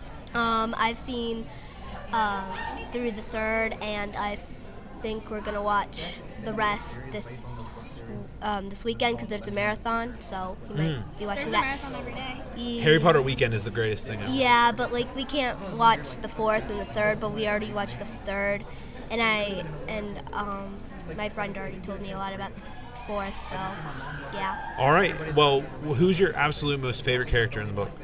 I gotta say Luna Lovegood. Luna Lovegood? Mm-hmm. That's awesome. Just because. Oh yeah, you won the contest for being her tonight, right? Yeah, and she's my favorite because I like that she likes things other people don't believe in, and she's a little crazy, but loony. Yeah, loony. Yeah, I like to be loony and crazy Luna. Too. Right. I like to believe in mythical creatures. Listen, and in my senior class of high school, I got voted most unique. and I was very proud Wow. to be voted most unique. I was very excited. It's not what I campaigned for, but whenever they're like, you got voted most unique by everybody in my senior class, I was like, I guess that makes sense. I used to walk backwards down the hallways and stuff. Wow. I was just a weird dude. Yeah, it's good to be weird. Yeah. It's very good. To be weird, very good. Okay, so we'll get her next. Now, what does Harry Potter mean to you? It means a lot to me. I've read all the books and I love them a lot, and I just love Harry Potter. You read every single book? Yes. Yes? What's your favorite character? I would say Hermione. Hermione? What's your favorite magical creature? Fluffy. Fluffy. Oh, that's a good one. Nobody's ever told me that one. All right. Well, I actually didn't. What's your name? Abigail. Abigail. And what's your name? My name is Lauren. Lauren. All right. We have Julia back here at the other end here. Right, Julia? That's your name? No. What's your name? Nikki. Nikki, that's right. Sorry, I interviewed a girl named Julia earlier. Yeah, you interviewed her before me. Yeah, that's my fault. So this is another question I didn't get to ask you. What is your favorite magical creature? My favorite magical creature is Buckbeak. Buckbeak, a hippogriff. Yes. So do you guys know about the new movie that's coming out at the end of the year? The play? No, that's this book. That's the thing. What movie? The new movie. Oh, yeah. Yes. No. Yes. Wait, what is it? Fantastic Beasts and Where to Find Them. Yes. It takes place 70 years before Harry Potter. Yes, I'm going to see that with my friend Skyla. Right. Oh. So it should be a good time. I think it's going to be a good movie. I know that there's the movie is about Newt Scamander. Okay. Really? Yes. And he has a very high affection for hippogriffs. Really? Awesome. And a lot of people believe. I love hippogriffs. A lot of people believe it's a theory. I don't know, so don't quote me on this. Okay. Don't be like, oh, some guy told me that this is real. Some guy told me that this is gonna happen. Now I have to go about a cadaver him. Some interviewing guy told me Right. this is real, and now I have to go about a cadaver him. So I heard that it could be a possibility that Mr. Newt Scamander is a animagus. And that turned into Buckbeak because he likes him so much, and that he's been in hiding So is that like all these years. what Yes, the movie that's is why about? Buckbeak is so smart. So yes, I'm not entirely positive if it's just a theory that we had heard, and I think it would be very interesting if that was the case because he does really very much like hippogriffs. It is a very interesting theory. Sorry, I went a bit British there for some reason. I don't know why. Well, it is Harry Potter night. Oh, well, it's true. I mean, yeah. What was I gonna say? It's a very interesting theory, but it would explain why Buckbeak is so smart. But Buckbeak is my favorite magical creature because he's the one that Harry and Hermione used to save Sirius from. Not Azkaban. I know it wasn't Azkaban. He was at Hogwarts. From the Hogwarts people. From Yeah. the Dementors. Yeah, Yeah, in the Ministry of Magic. Yeah, In the Ministry. Yeah, in the Ministry of Magic, and You girls are sharp. You know your stuff. Yeah. You know your stuff. I haven't read most of the books. Hey, but you still know. You still know what the happened. bond between Harry and his godfather Sirius was just mesmerizing. I was very. J.K. Rowling wrote Sirius Black's character so well. Right. If I had to pick a favorite character, Luna would be my favorite character, but Sirius is a very close second. Right. I like Sirius. Yeah, too. I think I was so shocked when my sister told me that his own cousin killed him. Whoa! You're We dead got to me. spoilers. We You're got dead to spoilers me. happening over You're here. dead to me. sorry. You're dead to me. We got spoilers happening over My here. bad. I thought you read the whole. I have not. I'm only on Goblet of Fire. You're dead to me. Get out. I'm so sorry. No, it's all My fun bad. here. Oh yeah. But I still love her. But I understand what you're saying. I know everything you're saying. It was very I shocking. won't say who killed him. You just did. I didn't Well, say not the the name. name. Bellatrix. How dare you? You're evil. My friend Skyla. Oh my god. Skyla, get over here. Hope I didn't ruin your viewers' ears. I mean, you Yeah, may wow. have, but it's all right. Maybe people listen to podcasts while they're mowing the grass. Yeah, she's a spoiler. I'm so sorry that I spoiled that. Wow. Okay, sorry. Bellatrix killed Sirius, yeah? Yeah. Okay. Yeah, Now she's accepting of it. You filthy half-blood! All right. I know. Well, that's gonna end that for us tonight. I got 2 more interviews that I gotta do here. Okay. But, thank you girls It for was being on the show. I You're appreciate welcome. it. That was fun. Thank you for having us. Yeah, it was. no problem. Except for you spoiled it, but Yeah, you know. well, Yeah, my bad. Spoil it. I'll punish I didn't myself spoil today. anything. They spoiled it for I'm themselves. I'm Dobby. I'm Dobby. I spoiled All right, everything. all right. I'm gonna Dobby burn myself. I'm just gonna hit the stop button right now. I cannot swear. All right. So your name? Adrian. Adrian, what does Harry Potter mean to you? Man, it's an escape from real world. Like. Harry Potter is a timeless adventure. Yeah. Oh, yeah. Sorry. Tatas can't give you an interview. So what age did you discover Harry Potter? God, 5th grade. Fifth How grade. old was I in 5th grade? I don't know. That's a long time ago. That Yeah. makes me feel old, Deej. I don't appreciate it. I'm sorry. I just, No, 5th grade. When the first book came out, my 5th grade teacher would read us a chapter every day of the book. See, I was She in 2nd pre-read grade when it. the first book came out. Were you really? Are you Yeah. that much younger than me? I think so. Like. I'm not trying to continuously make you feel less But young. yeah, my 5th grade teacher, she pre-read the book to make sure it would be like safe to read to us. And Right. then every day during story hour, she read us a chapter. And we'd be Right. like, oh man, can we have Captivating. more? Like, yeah. That's crazy. So And every time a new book came out, as long as we were in her class, she read it. right. That's awesome. So if you could choose one character to sit down and have coffee with, who would you Nearly choose? Headless Nick. Like before he became Nearly Headless Nick? No, as Nearly Headless Nick. As Nearly Headless Nick. I just, hi, how you doing? You'd have to continuously mop up coffee. I would, but it'd be worth it. Would you be very accepting of him complaining about not being a part of the Headless Hunt? Yes. Yes? You would just allow him to do that the whole time? Probably. He'd probably appreciate it. If there was a way that I could, finish him off so he could be a part of that, then I would do it. Well, yeah, that's very true. So, okay. It's not his fault. He's only, hanging on by a thread. So do you have, yeah, right? Okay, so do you have a favorite book out of the whole series? No. No? Can't do it. You can't choose? No. You have a favorite movie? I don't really like the movies that much. So you don't have a favorite adaptation out of all of them? Out of all of them, The best adaptation? Probably the second one. You think the second one was the best adaptation? Just because I have a fascination with Moaning Myrtle and how Did she you go to Moaning Myrtle's bathroom? No, I haven't done that yet. But I just, how horrible would it be to be a ghost and live in a toilet? Like. Yeah. 10 points if it goes through her head. That's my favorite. If it goes through her stomach, and 50 points if it goes through her head. Like. That's so funny. That's my favorite part of the movie. She just cried in the windowsill. My favorite Moaning Myrtle moment is in Goblet of Fire. She creeps on him in the bathtub. Yeah. She's like, all of the bubbles were almost gone. I just love when she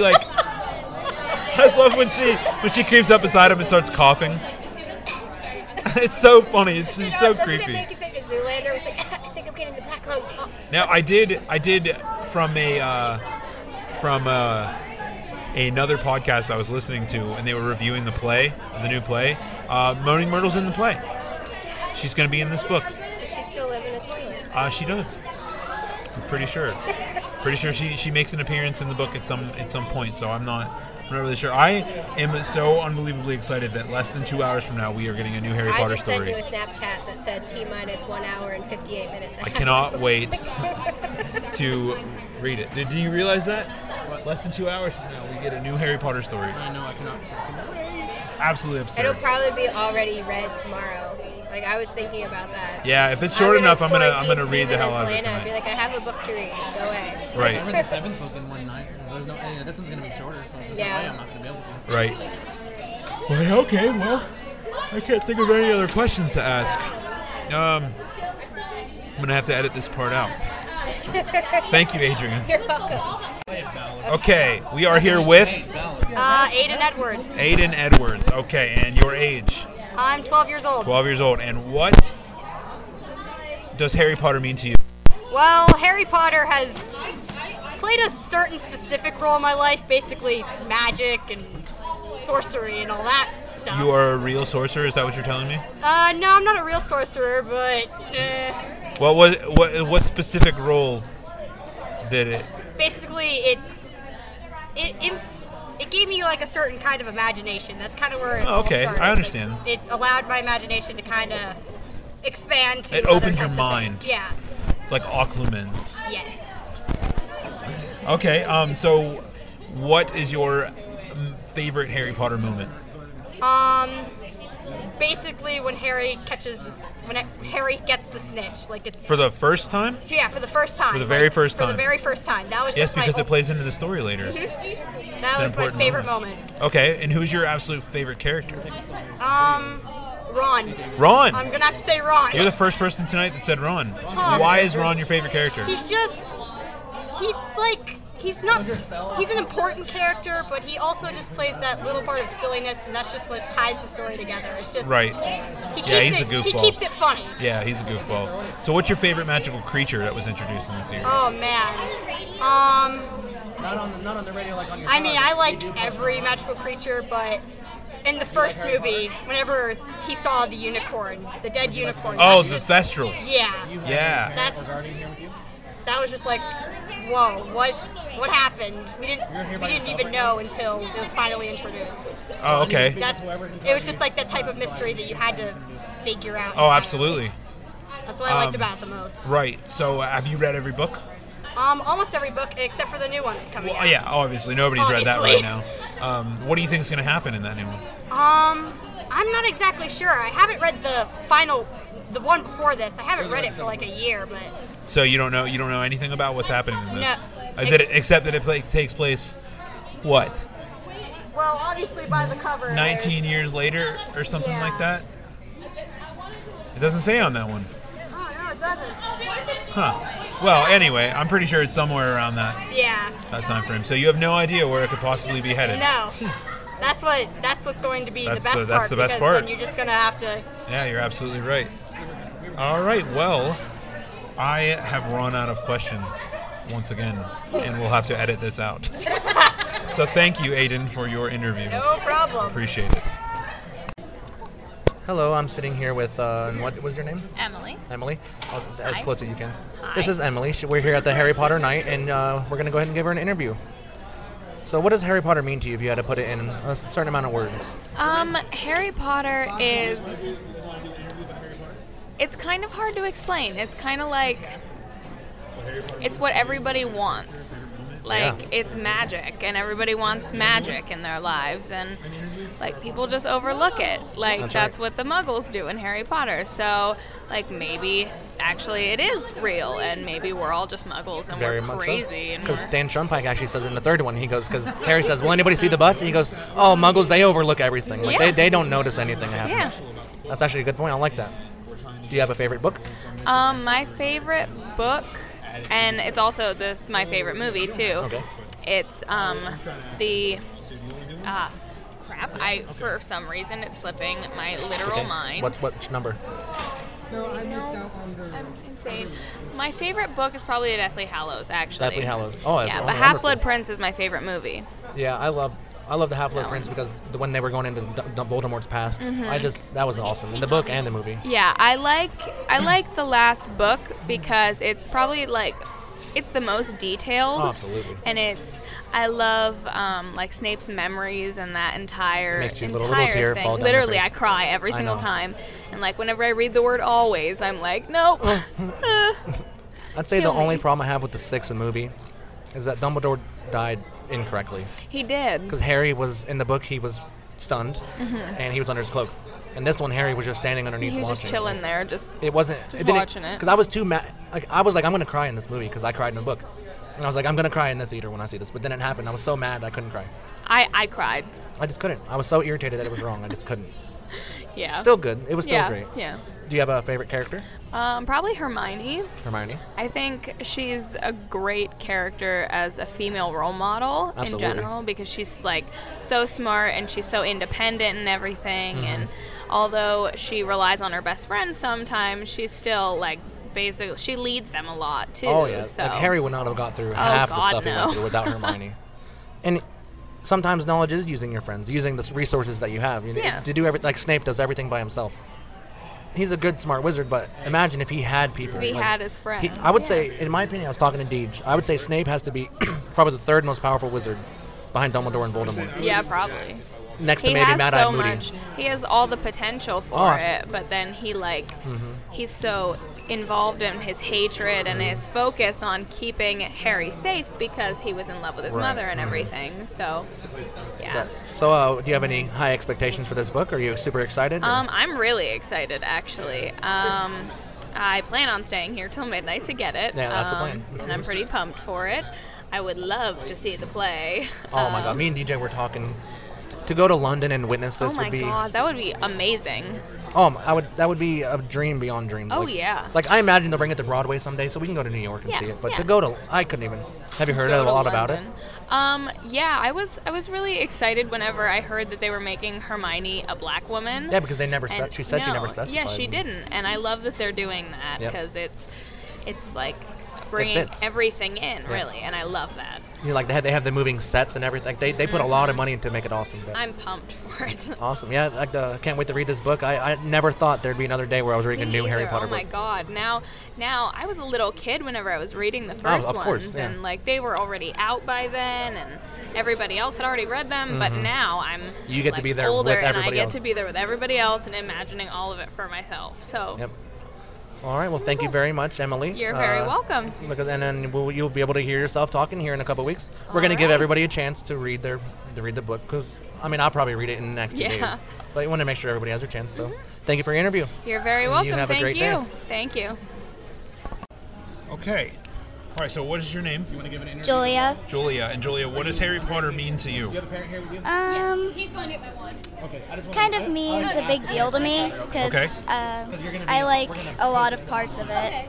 You like a lot of parts of it. Mhm. What's your favorite part? Whenever in Deathly Hallows Part 2, it was near the ending, whenever they find out that Harry's alive. Harry's alive. Yeah. That's crazy. Yeah, it's very emotional for everybody because when Hagrid looks down and sees that Harry is gone and he's so very confused. It's crazy. So who's your all-time favorite character in the whole series? Either Hermione, Ron, or Harry. Right. And what do you like about Hermione? She's really smart and Really pretty. smart. Yeah. What's your favorite thing about Ron? Well, I really don't know. You but really don't know? Ron, he's a little goofy. I like him though. Right. Yeah. So let me think here. How old are you? 10. You're 10? Mhm. That's awesome. Are you having a good time here at Harry Potter night? Yeah. Yeah, that's great. You're gonna get a new copy of the book, right? I don't think we're staying here till midnight, Right. but But you can get one another time. yeah. Have you read all the books? Not yet. I'm on the second book. You're on the second book. Do you like it so far? Yeah. The books are really good. I like them. I think I like them a little bit more than the movies, but shh, don't tell anybody. But well, okay, yeah. Do you have anything else you wanted to talk about as far as Harry Potter goes? Nope. Okay. Well, I appreciate you doing an interview with me. Thank you. You're very welcome. I hope the best for you to win your wand. And what is your name? Margot Lindenmuth. You might want to talk. All right. What was it? Margot Lindenmuth. Okay. And what does Harry Potter mean to you? Harry Potter was one of the first big series that I ever read. So, And how did it come about in your life? Well, my second grade teacher read the first book to us as a class, and then my brother had the rest of the series, so he lent it to me. Uh-huh. And then And you just fell in love with it? Yeah. After how many books did it take for you to fall in love with it? first one. First one? You were hooked? Yeah. Love at first sight, huh? So who's your absolute favorite character in the whole series? Okay.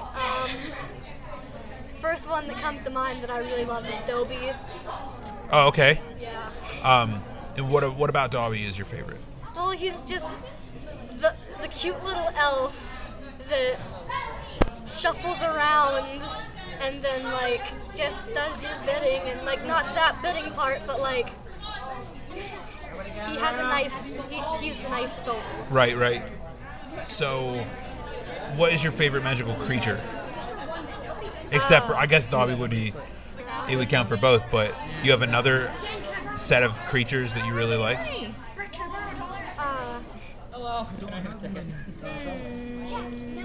I liked whenever there was the Basilisk. Oh, okay. I don't know if that's how you pronounce it. The Basilisk. The Basilisk. You're pretty close. Yeah.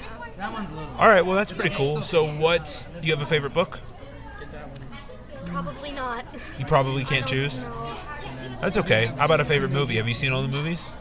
I've seen every movie except for like the last two. Okay. Can you do change? Oh, okay. Do you have a favorite movie then? What do you need change for? I don't know. I don't remember the names of them, and like I don't remember like I don't know. Let's just say the second one. Okay, that works. We all know which one the second one is. Okay, well, I appreciate you giving me an interview. Okay. All right, you have a great night, all right? Thank you. All right, we're getting all set up here. All right, what is your name? Nikki. Nikki, age? 13. 13. All right. Now, I asked her a bunch of things. But what's your favorite? What does Harry Potter mean to you? Harry Potter, Harry Potter pretty much saved my life. I was in a severe depression, and then I found the Harry Potter series. And J.K. Rowling is such an amazing author that she really brought me out of depression. Right. It's really important to me. Really important to you. Now, what's your absolute? Have you read all the books then? I haven't read all of them, but I'm on Goblet of Fire. You're on Goblet of Fire. Okay, so far, what is your absolute favorite book? So far it would have to be Prisoner of Azkaban. Prisoner of Azkaban is your favorite? Yeah. Okay. So far, so you don't know how it ends. I have no idea. You have no idea. Okay, so no spoiler. Well, this one's spoiled. She spoiled a lot for you. It was before you read it. I hate you. Okay, so all the spoiling aside, what is your absolute favorite moment so far? I have to quote Hermione, and that's when she tells Ron and Harry that she's going to bed because either of them could come up with another bright idea to get them killed or worse, expelled. Yes. Because Hermione is just. Hermione is in the first one, right? Yeah, Hermione is my spirit animal. Right. So, as far as the books go versus the movies, have you seen all the movies? I have not. I've seen 2 of them. You've seen 2 of them? Yes. Okay. Now, do you think that they adapt them well? Movies don't tend to follow the books that closely, absolutely. But they do good, I guess. They kind of follow the book. Right. Some things are different. They get a little worse as they go on. Yeah. But I'm not trying to spoil anything for you. There are. Well, we've established that she's not any farther than Goblet of Fire. So you read up to Goblet of Fire? Yeah. Yeah, so we're not before you went to read this one, huh? But you're planning on. Sitting there staring at you like. I know. You're like, I can't have 3. I know. It's crazy, that's for sure. Okay, well, I thank you. What did you say your name was? Nikki. Nikki. Okay, perfect. And you said you're 13. Yes. All right, perfect. Well, here, let me give you one of these. Oh, you already got one? Okay. We do a podcast. What you're gonna have to do? All set. Now, what is your name? Hi, I'm Ruby Wellpot. Okay. You have a name. Hopefully it doesn't embarrass you, but it kind of sounds like a name from Harry Potter. Thank you. Go ahead and tell your name again. My name is Ruby. Ruby. What's your last name? Wellpot. Ruby Wellpot. It just sounds like a Harry Potter name. Oh, Ruby Wellpot. Sounds like a real. It sounds like someone that would exist in the Harry Potter universe. That's pretty cool. Thank you very much. That's going to inspire art. Yeah, that's very true. All right, so what does Harry Potter mean to you, Ruby? Well, Harry Potter, it's kind of inspiring, like, to get into your imagination. Absolutely. So, to me, it means, like, creativeness. Yeah? And it's something that a lot of people of anywhere could really get into. Right. How old are you? I'm 12. You're 12? And what age did you discover Harry Potter? Like around 9. 9? Yeah, because my brother was really into it. Right. So, who's your favorite character? Ron Weasley. Ron Weasley. You're the second person tonight to tell me Ron Weasley. Why do you like Ron Weasley so much? I like his family. You like all the Weasleys? Yeah. Yeah. Who's your favorite Weasley besides Ron? What are you gonna win, Brett? Yeah, Brett's neat. I like the twins both. Okay. Fred and George both? Yeah. Do you like there's one here with Arthur? You could put in like 2. Not as much as the twins and Ron. Not as much as the twins and Ron. Okay, so do you have a favorite book? The Sorcerer's Stone. That's your absolute favorite one? Yeah. Yeah? Did you sit on your 11th birthday and wait for your Hogwarts letter to come? What? Did you sit on your 11th birthday? Did you wait for your Hogwarts letter to come? No. No? I'm a muggle. Oh, yeah, well, at least you embrace it, right? Yeah. So do you have a favorite magical creature? I like the unicorns. Like, I like it. My favorite part in the movie is like of the Sorcerer's Stone is whenever they discover the dead unicorn, because I think it's really cool. Right. That has like silver blood. Yeah. Oh, yeah. That was really cool. It was one of my youngest memories of watching that movie for the first time. So. Cool. Yeah, absolutely. Are you getting the new book tonight? My brother is. Your brother's getting the new Yeah. book. So, do you have any theories of where the story might go?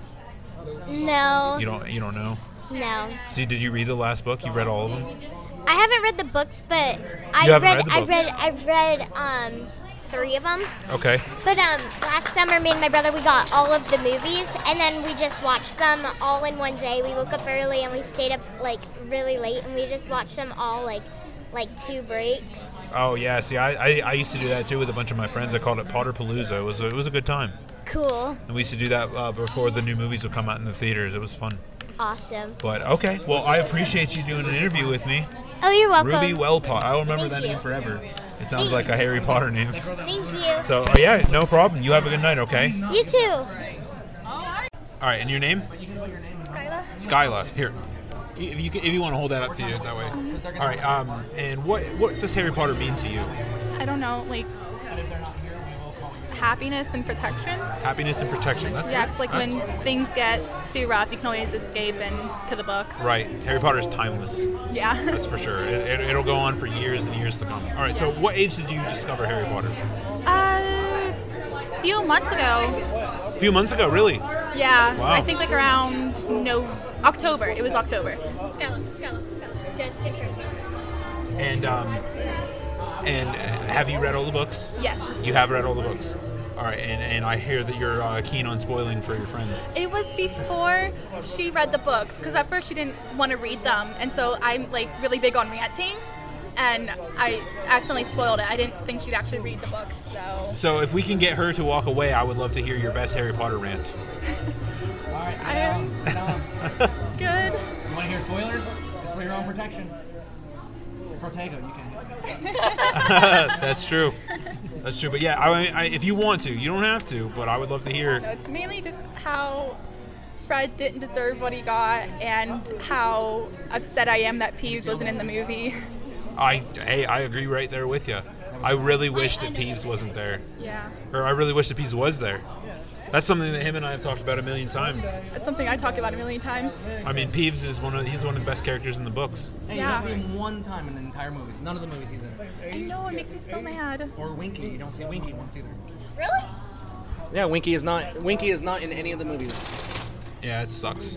I mean, I know. I'm sorry. We're not trying to spoil it for you. Listen, That's not too bad of a spoiler. Goblet of Fire, the movie, it's bad. One of the worst adaptations of a book. Like, the book was amazing. The movie was like, oh, are you kidding me? Deathly Hallows was kind of bad too. See, I thought Deathly Hallows was the best. They didn't really get Fred's death right. She has it written on her bookshelf. Well, I do. I have this death scene from the book written on my bookshelf. Oh, really? I kind of do quotes from TV shows. I would see that scene and cry every time if I looked at bookshelf. I was like, no. Right. Well, so let me think. You need something? You turning in your scavenger? scavenger? I was gonna ask you, but what is your absolute favorite moment from Harry Potter ever? When Fred and George. You're big on Fred and George. Yeah, they're my favorites. But when they Yeah. in the 5th year when they drop out of Hogwarts, I liked And when they stick it to Umbridge. Yeah, and Fred looked at Peeves and said, "Give her hell from us." And Peeves had actually taken off his hat and bowed. I thought that was the coolest thing ever. I know. Oh, but it was the coolest thing ever. Yeah, that's cool. I actually forgot that happened, but that's cool that you reminded me of that. Okay, well, do you have a favorite character besides the Weasley boys? Luna Lovegood. Luna Lovegood's your favorite? Yeah. You relate to her? A lot, yeah. Yeah? Luna's over there. I'm extremely weird. Right. Right. Well, hey, actually. that's awesome. Luna Lovegood's a great person. Yeah. But well, thank you for doing an interview. Thank you. We at Nerd Talkalypse Podcast assume no claim in sounds, references, music, and graphics and are not affiliated or endorsed by any companies involved, such as Disney, Lucasfilm, Marvel, DC Comics, Warner Brothers, Sony, comicbook.com, or any of their affiliates. Nerd Talkalypse is a non-profit generating podcast made for entertainment purposes. We can be found on social media at facebook.com/nerdtalkalypse and on Twitter at nerdtalkalypse. You can also email us, nerdtalkalypse@gmail.com. We really appreciate you listening. Please subscribe to us at any of the following servers: iTunes, Stitcher, Satchel, Player FM, and TuneIn Radio. We're also on Facebook every Monday for a live viewing of the show. Please, if you enjoy the show, let us know via email or review on iTunes. If you'd like to be a guest, either in person or via Skype, please send us an email. If there's any subject matter you wish us to discuss, please let us know. We will do all the necessary research to bring you that specific content, either in our next episode or a special of your very own. Thank you again for listening to Nerd Talkalypse Podcast.